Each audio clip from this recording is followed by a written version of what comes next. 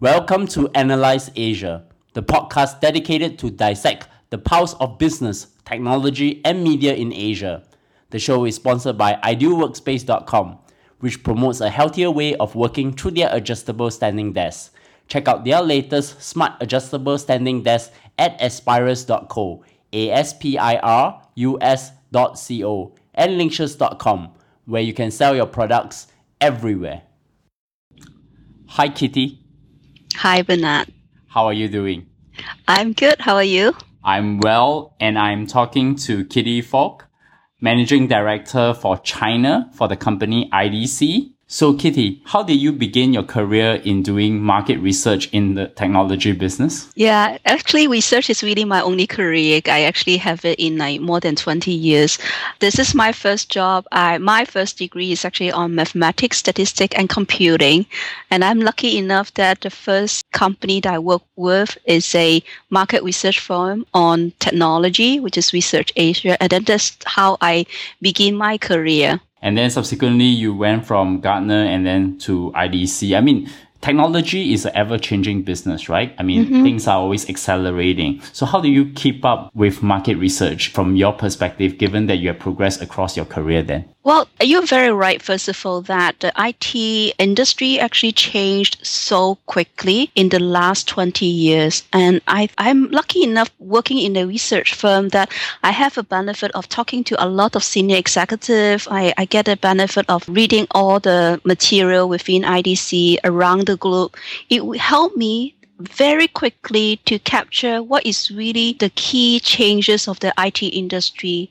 In my whole career, I really see a lot of ups and downs in the industry, as well as like merge and acquisition in this industry. Having a chance to talk to all these people is important to me, though. And also subsequently, the change from PC to mobile, that's another major transition, right? Well, I would say that for the whole industry, there is a lot of different transactions. You are right from the PC to mobility. And I would say that even within IDC, we actually have this philosophy that because IDC have 51 years of research experience, we actually see that in the last 50 years, it's all about how to digitalize everything around us.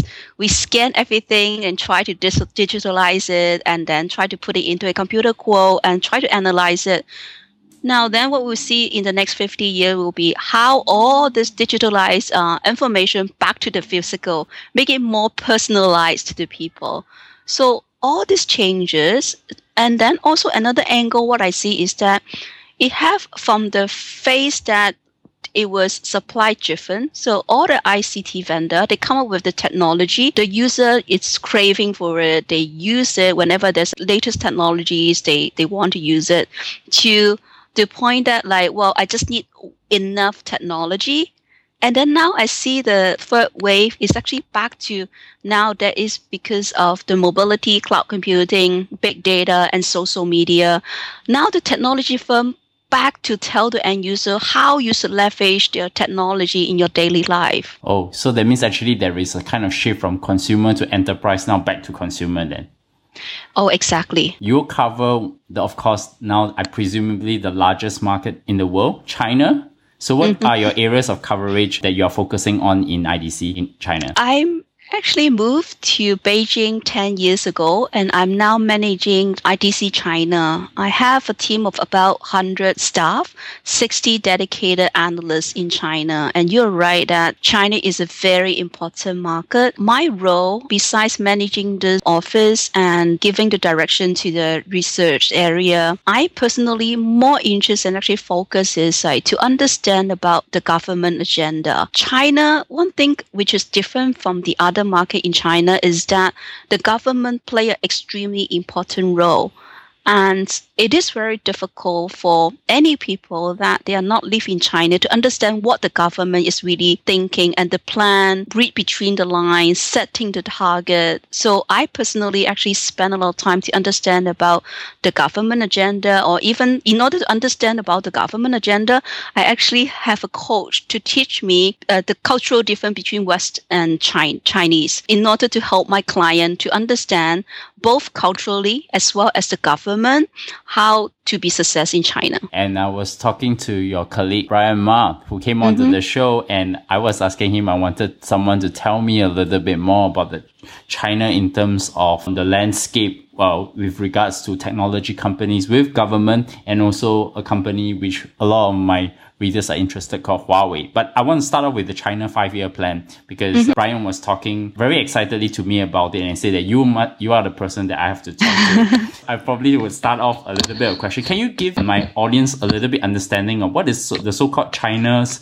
5-year plan in technology that is starting from 2016? Actually, it's not just about technologies. Every 5 years, the government have a 5-year plan, and we are about to finish the 12th 5-year plan this year in 2015. And then the 13th 5-year plan will begin in 2016. Now, every 5 years, at the beginning of this 5-year plan, the Chinese government will set some target. It can be anything: economy, the transformation of economy, state-owned enterprise, or like setting up the target about how green China want to be. So the government will set up this target 5 years from now, what China want to be. Now, in order to achieve all this target, there's a lot of things or strategies we'll put in play. This time, for the 13th 5-year plan, we already see that the government have already put in some key strategies to help to achieve all this goal. And a lot of the strategies is highly related to ICT. And that is why I see that it is a very important 5-year plan for all technology company, as well as for China to transform. One of the things I've read from reading some of the articles that you have talked about is one of the aims is actually also to control about more than 10% of the World Wide Web and information technology, or what people call IT spending, after 2018. Is that true? The China market itself is actually the second largest market in the world already. And in fact, by 2020, if you look at the emerging technology, which is including cloud computing, mobility, social media, and big data, China, in fact, will be the biggest market in 2020. It is not just like the ambitious the government want to be, it's actually the nature of this country is big enough. They need technology. Think about it, with all this population density, as well as the need and the demand, whatever available right now is not enough to support everything. We need to base on technology to make things more efficient, more effective. And based on all the limitation, it will create more job opportunity and create more opportunity in this market. So that's why it is important to have the IT, and it is critical as a strategy for China to put in place a plan for IT technology. You talk about also the 5 important goals that they want to accomplish for this particular 5-year plan, particularly in the space of technology. Can you elaborate a little bit about them? Sure. What we see is that we identified that there is a 5 key area highly related to technology. That includes smart city. The government, 3 important government party have come to place that smart city is important for them in terms of urbanization. So there's 600 cities in China have already identified that they need to put in something based on smart city. So it can be a smart industry. It can be a living standard. It can be like they can put in a cloud computing platform to share information. So there's a lot of things that they need to put in place for smart city. Second thing is Internet Plus. Internet Plus basically is like how you can actually have your industry overlaid with social media. So the whole Internet Plus can think about Internet Plus education, Internet Plus healthcare, and so forth. So now, because of the Internet platform, you can easily to create the industry and make it different in terms of business model. So that is the strategy for Internet Plus. There is another strategy, it's called Make in China 2025. This is the transformation of manufacturing industry in China. By 2025, it is not just about like digitizing everything, just making use of IT to make it more effective or cost control. It is to transform the manufacturing industry in China from a low-end production center to a high-end production center. And more importantly, to change the label of Make in China from cheap product to quality product. So the whole Make in China 2025, you can actually reference to the German Industry 4.0. So that will include key technology like robotics, IoT, and 3D printing. There's another strategy. It's called One Belt and One Road, which is more about globalization. So the whole globalization is following the old Silk Road. So the government is trying to actually influence or export product outside of China through the adjacency region. That's mainly include Asia Pacific, Europe, and Africa. And the last strategy is about secure and controllable. So now the whole thing is about, it's not only about the cybersecurity, it's about the whole security concern and whether the government can control enough that can provide a safety environment for the citizen. So that's why you see lately in the last few months or actually a year or two, the government have been encouraged state-owned enterprise to use local brand, and it is all based on this strategy of secure and controllable. It tells me a few things. One is that they want to build more web services on top of the current internet infrastructure. The second piece is that they want to move upstream from basically going from basic manufacturing to high quality manufacturing, similar to the European or even to some extent the US economies. Yes. You also talk a little bit about the examples of how they can actually achieve these targets, but pertaining more to the broadband side, the technology development and e-commerce. Where will they be heading in this 5-year plan in those areas as well? Well, there's a lot of infrastructure, a lot of the work they are doing. So first of all, the government have put in a lot of funding for the basic infrastructure. One of the key, what I see is a major funding, and it could be like a major game changer, is to develop the IC industry. So the government have put in a lot of funding to develop the local IC industry. So you do hear some of the example like Ziguang, one of the local company that they bought 51% of HP, China HP Enterprise, and now become the new H3C brand.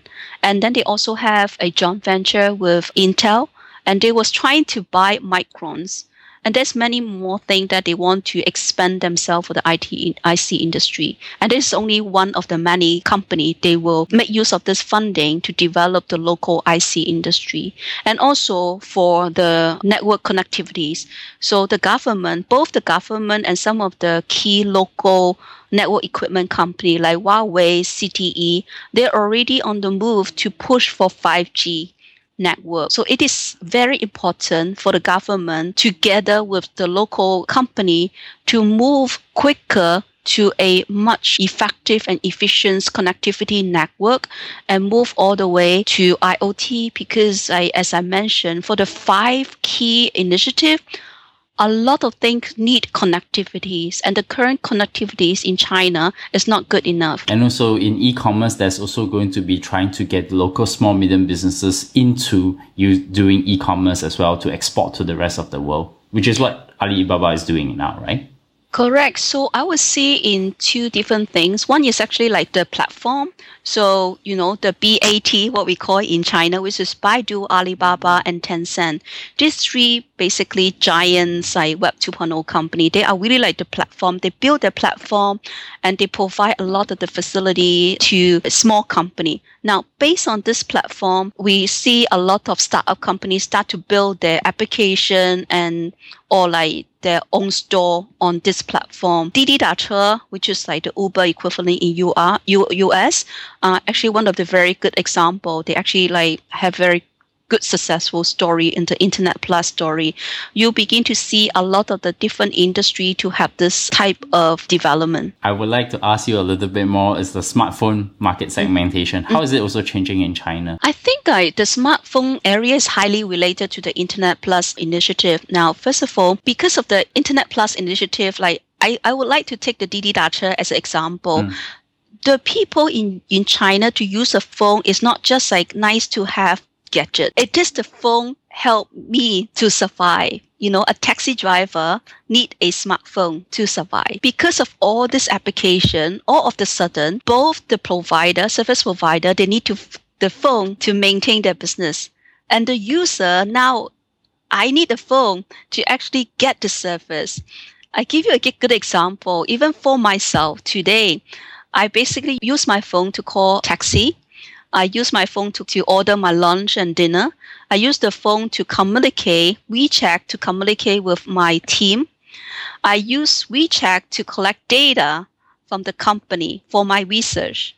Wow. And then I can even use my phone to book my facial, massage, nail, anything. So it become the way to use the phone in China, what I see is very different from the way to use the phone in other countries because it's become something is necessary. So I do see that the smartphone business actually grow very fast in the last 3 years because there is a need for the people to use a phone, and in fact they have a need to use a bigger phone. So that's why China is almost the first country that they have very fast adoptions of the phablet, which is like smartphone with screen size more than 5.5 inch, because they need it. This is their business. We see that, so they need some phone that is like affordable. Because I don't need something fancy, but I need a phone immediately, affordable, fast enough, secure, and I can get my business running. It's almost like the mobile phone is the personal computer to the user itself, like a need, the way you were talking about it. Yes, because I actually see that there is certain area or like certain user in China is that like mobile phone is the first smart connected devices. So we used to be in a stage that PC is our smart connected device. It's the center of the smart connected devices. I begin to see in China, not everywhere, but there is certain, for example, lower tier of city or certain user, smartphone is actually the center of the processing gadget. So do you see people using more the phablets than the normal mobile feature phones in the second tier cities? I mean, the first tier and the second tier cities are a little bit different from that. And just to give my audience some context, we talk about first tier cities will be something like Beijing, Shanghai, Hangzhou, Shenzhen, where it's very advanced, and then maybe Liaoning, Yunnan, all those places where it's a little bit more second to the third to fourth tier cities. So in terms of the smartphone adoption, are they very different patterns in China? It is quite different. So you're correct that for the lower tier city, I think maybe like tier 3 and below, they're more happy to use a bigger phone. As I say that it could be their first smart connected devices. So they want a bigger screen. So they need to watch the movie. They use it for like a different application. So they tend to use a bigger phone. For the top tier city, that they have a selection because typically a top tier city is like a multi-devices user. So they have more than one devices anyway. So then they will have more different criteria of selections. Wow. So that's actually something very unique. This is very uniquely China from your perspective. It is very unique in terms of like, because China is so big and then the developments, maturity is so diversify in China in different cities. So that's why you just can't look at China as one single market anymore. In fact, if I look at the different provinces in China, for example, the smart connected devices total shipment in Guangdong province is actually bigger than United Kingdom. Oh. That big. So that's why it is a very big market, and then they have a lot of different characteristics, education level, maturity level. In some provinces, they have their own culture. So it creates the diversity of the user pattern. At the same time, it is a big market, and because it's such a high demand, the connectivity services is not that great. So you are in a very high demand market with very limited connectivity level. So that's actually increased the capacity of this market. Which leads to the government coming up with a 5-year plan to try to get to the 5G bandwidth before the rest of the other developed nations, right? Because such a demand for connectivity will also result that you want to leapfrog in technology very quickly in such a market. Correct. Absolutely. It's like the government need to step up and like move faster for the technology. So that's why they set up a centralized company for the tower. So that the telco tower, so that all the 3 carrier, they don't need to build up their own tower. They want to simplify the thing so that they can move faster. And even the government have policy to lower down the data plans for the user so that it's more affordable for everyone in China. Katie, coming to the second part of my conversation, I wanted to actually, it's a request from a lot of my listeners, is to understand a company called Huawei. Brian was telling me you know this company pretty well. Maybe just to start off, first, maybe tell me a little bit about the corporation of Huawei. What do they do? Okay. I think first of all, we need to know that Huawei actually is a private owned company, so it's not listed company. So a lot of their financial result is actually not properly listed. But it is a company that begin with network equipment. Their main customer is actually carrier. Their customer is not only the China carrier, but it will be, they have a very good business in the European market as well. So that's how they begin. And then with time, with the success of the network equipment with the carrier, they start to diversify their business to enterprise network equipments and then to enterprise infrastructure. So that now includes storage and server. And also they have another division which is more focused on consumer, which is include the smartphone, some of the USB dongle is their business for consumer. So this is the company that they do really have a very good coverage of enterprise network, carrier network, enterprise infrastructure, all the way to consumer devices. So it's like Cisco all the way to Apple rolled into one, basically. Almost. Okay. But one very interesting part is that because it's a private company, how does the corporate structure of Huawei actually works? I know that there's this person by the name of Ren Zhengfei, who is the president of Huawei, is very important, and he has his own board that's comprising people who worked in Huawei and have also rotating CEOs. Can you tell me a little bit about the corporate structure of Huawei? I think the corporate structure is it's not like something very different. The only difference is that Ren Zhengfei is still like the key person to make a lot of decision. He himself is actually very knowledgeable in the market and have very good connection with the government and also with a lot of the enterprise in China. And you're correct that they have a rotate CEO strategy, so that it's a rotation of CEO after few years, and then they will change. That this company also have 3 key divisions, which is the carrier divisions, the enterprise, as well as the consumer. Do they collaborate together, or they really separately run in each silo by itself? This is a very difficult question because whenever you come to a company that they have such a major, large scale, it's very difficult everybody talk to each other because everybody need to grow their own business. Correct. So I would say that it's a combination. They do have a corporate strategies. So the head of the corporate strategy is called William Xu, and he used to actually run the enterprise, the head of an enterprise group. So now he's the corporate strategies and marketing. So they do have 3 different divisions, and on top of it, they do have a corporate strategy. So he's supposed to actually link all the different divisions together.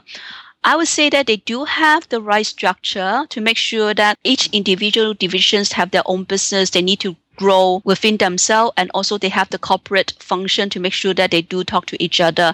Now, at the end, how much this works, I think the result can tell. From your point of view, Huawei's current strategy in the market probably is all being streamlined into this 3 parts: the carrier side, the enterprise side, and the consumer. Am I right to say that? I will think so. In each of these categories, which is actually the most significant revenue generation streams for them? Is it more in the enterprise and carrier side, or the consumer side? By far the carrier. This is really like the core business, because they actually start with the carrier business. So they understand the carrier network, and carrier network is actually very, very complicated. The characteristic of the carrier network is more like one-to-one business. So Huawei basically can have an army of engineer to support one carrier to make sure everything works. So it's like more a one-on-one, and they are very successful not only in China but Europe and even in Africa market. So they're very successful to that. Now the enterprise is really like this because after all this success story, then they start to have, now I can actually enter the enterprise. So if you trace back to the history, they used to have Huasan, what we call is a Huasan, which is a joint venture of a Huawei and 3Com, and then they have a joint venture. They build it up, and then they have a joint venture. They separate it. So now H3C is completely different from Huawei. And then now Huawei want to come back and then work on the enterprise. It is a new business for them. I would still consider enterprise as a new business. It's still less than 5 years of history. So they are still trying to build up. And the challenge for them is like how they can change their mindset from one-to-one sales to one-to-many sales. So this is one of the key challenge for them. And then now they need to look at industry solution and things like that. Consumer is actually like a separate division. They actually build it up. They have very good success story because like Huawei is such a technology company. They also own their own silicon, high silicon. It really helped the consumer division to create the phone, which is can take care of the limitation in China very well. Wow. So which comes to the consumer and the smartphone markets, because Huawei has reached, I think, 6.7% of the global smartphone market share. And I think it beats Xiaomi, which is actually only at 4.6 market share.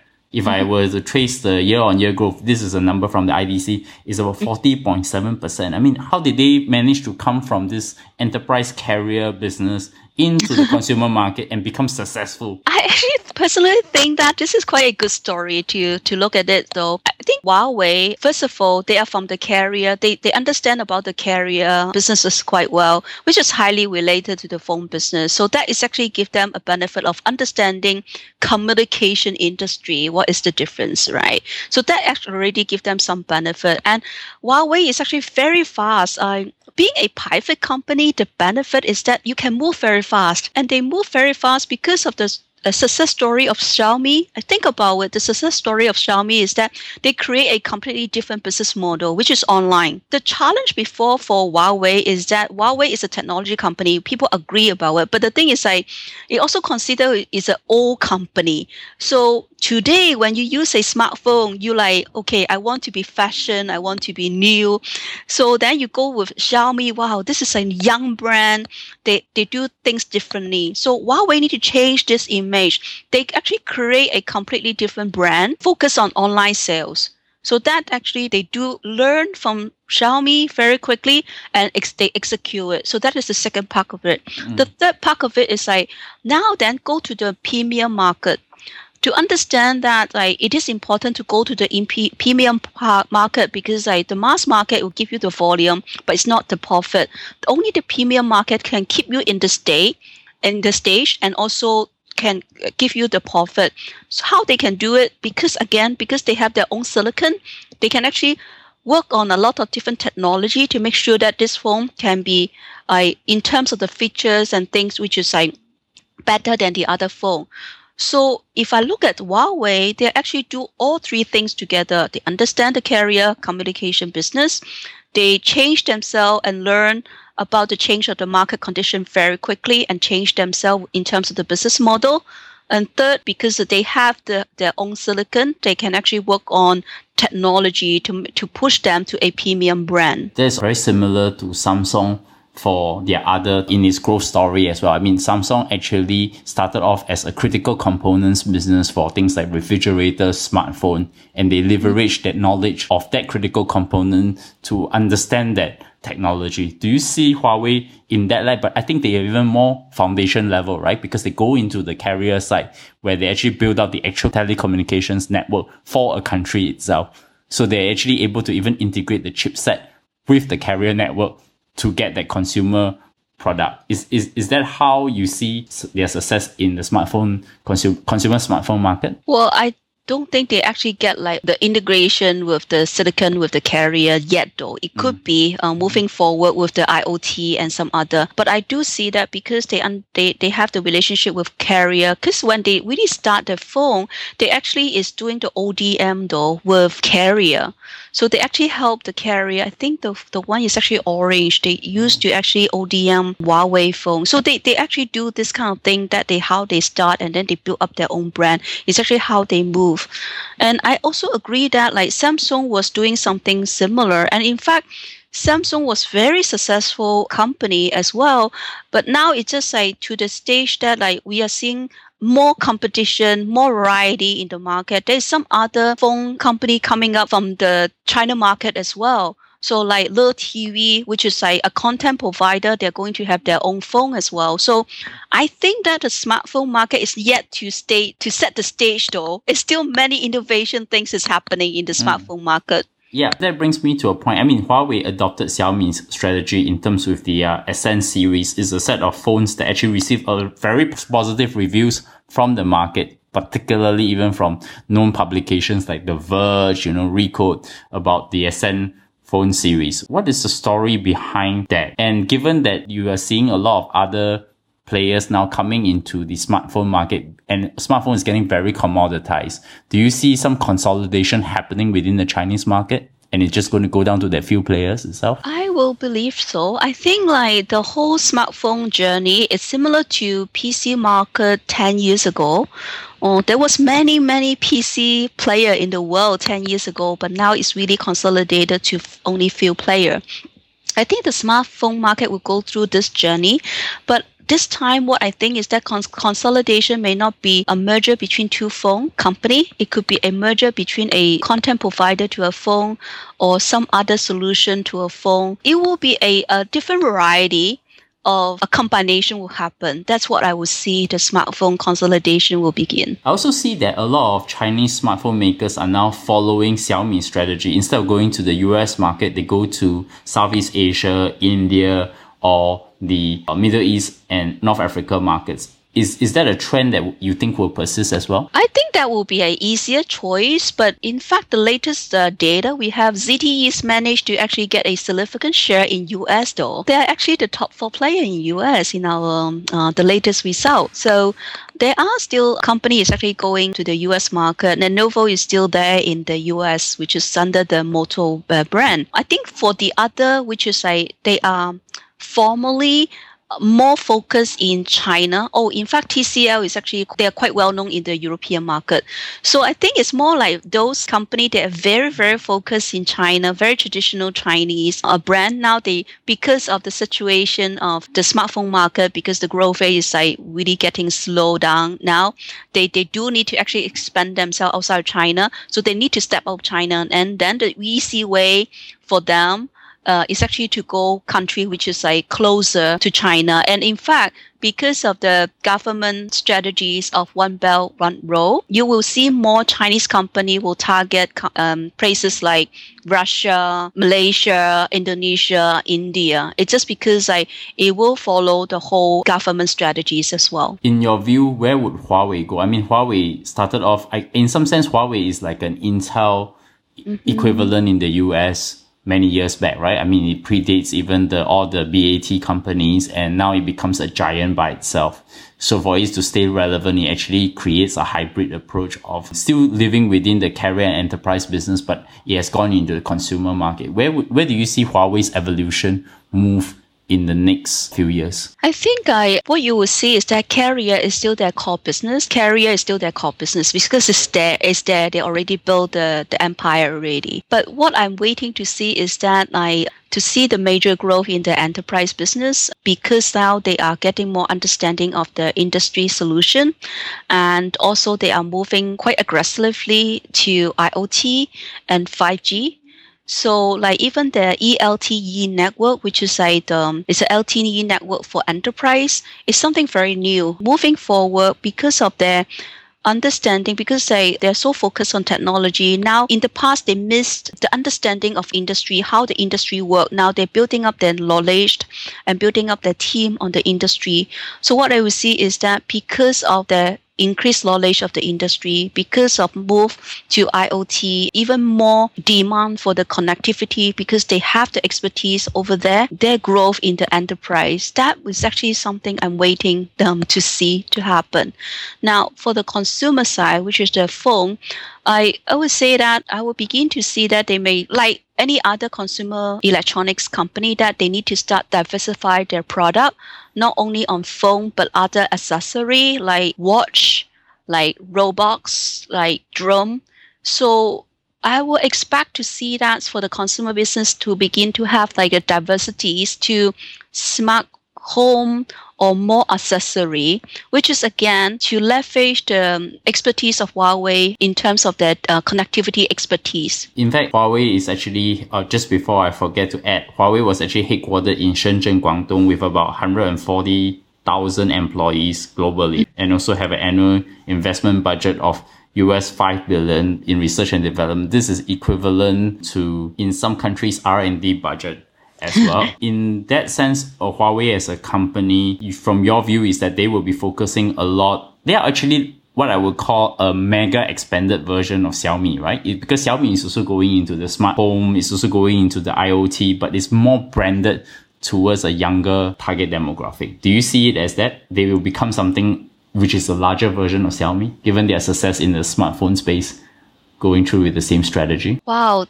This, I think, is a very interesting comparison because what I would see is that Huawei, they have their own technology. I see traditionally Huawei is like, they are more the type of company that I develop, I create the technology, and then I sell it. Xiaomi, I see that they're actually more aggressive to acquire or merge with some other adjacency business to expand themselves. It is actually moving, it could be a same goal, but in different strategy.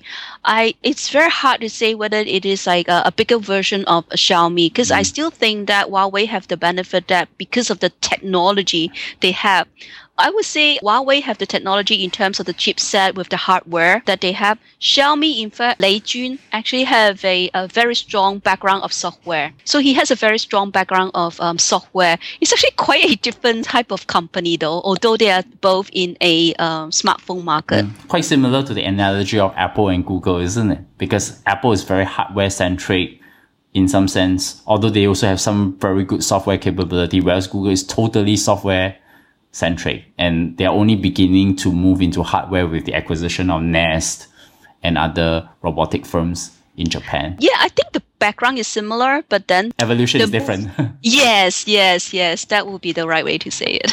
So Kitty, my penultimate question, what keeps you awake at night about China? What is the most interesting questions you always in your research that you're always looking for in the Chinese market? I see that there is a very high demand for this market. As I said at the very beginning, in terms of the populations, in terms of the developments of China, IT is extremely important in this market to grow. But what I'm not very sure is that the government, because of the secure and controllable policy, they are now very focused on developing their own technology and make sure that it's the local brand. I'm not very sure whether it will help to move China faster because now they push to grow the local brand, or actually make it slower because now they have they are blocking themselves to partner with the global company. That actually is something that in this 1 or 2 year I see the change. In my opinion, it may change when the 13th five-year plan begins, because now everything need to restart again and then look at now this is really the strategy. So now maybe there need to be open up the market a little bit more. Not very sure for this, but I think this part is extremely critical for the China market to grow and move forward to the next level. So Kitty, help my audience. How do they find you? Well, they can always send an email to me on at kfok@idc.com. And also visit your LinkedIn, right? Yes, my LinkedIn. So I do actually information in my LinkedIn. And for those that are using WeChat, search me for KITFOK, Kit Fok. That's my WeChat's identity as well. Cool. I actually have a WeChat account, so we can connect through that. So you can find me at bleongcw or at bernardleong.com, or subscribe to us at iTunes, Stitcher, and SoundCloud. You can always leave us a favorable rating, 1 star to 5 star, and I hope to hear your feedback. And Kitty, once again, thank you very much for coming on the show, and I will look forward to speak to you again. You're welcome.